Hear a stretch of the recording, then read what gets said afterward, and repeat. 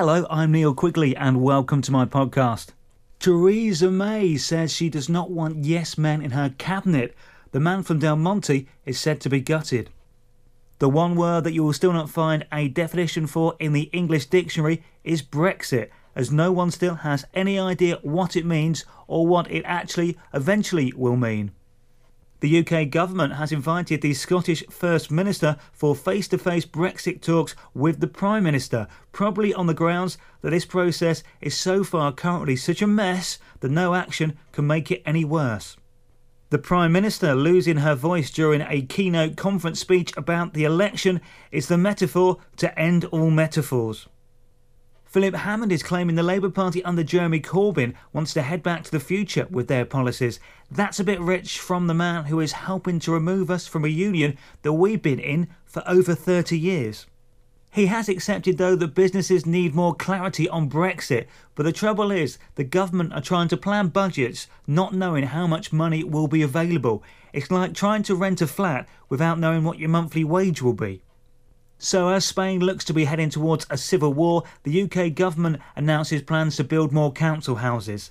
The whole world is digressing and just going back in time. Donald Trump is still at war with the NFL, but at least that stops him from bickering with North Korea, although you do worry he might nuke one of the stadiums.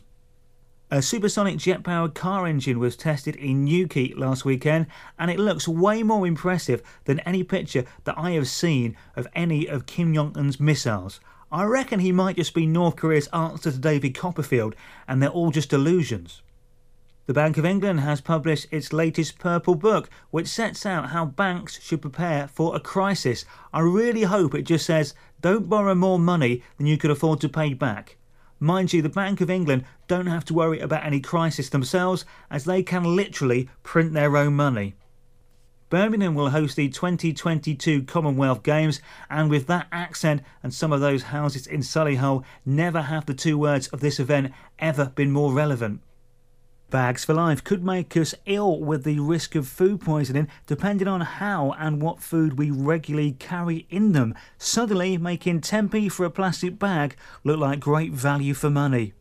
The soft drinks giant Britvic is to close its manufacturing site in Norwich in a plan to shake things up a bit. Uber's London boss is set to leave the company. I think it's apt that she's completed her journey at the same time the business may have completed theirs. I hope she resigned online and then Arrow follows her around until she leaves the building. The thing that worries me about electric cars is their tendency to flip off the road, or have they improved a bit since the last time I played with a Scale Electrics? Elon Musk reckons he will be able to produce rockets that could get passengers from London to New York in 29 minutes. I mean, you can't even get from Canary Wharf to the West End in that time.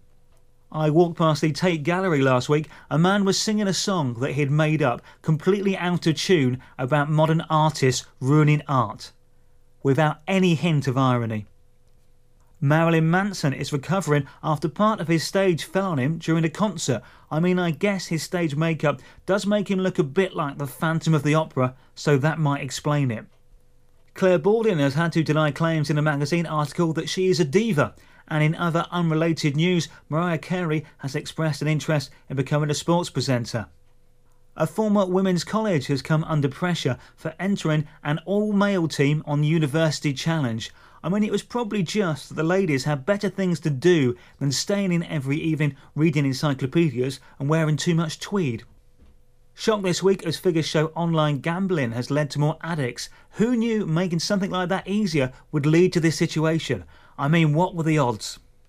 Aung San Suu Kyi has been stripped of the Freedom of Oxford she was awarded in the 90s, which probably concerns her as much as it does Piers Morgan when people call him an idiot.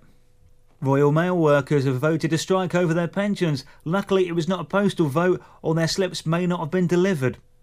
Pheasants are the species of bird most likely to be run over on UK roads, research suggests. Now, I'm not a scientist, but as they wander mostly on country roads and they're not great flyers, I reckon I could have guessed this and saved them a few £1,000s there.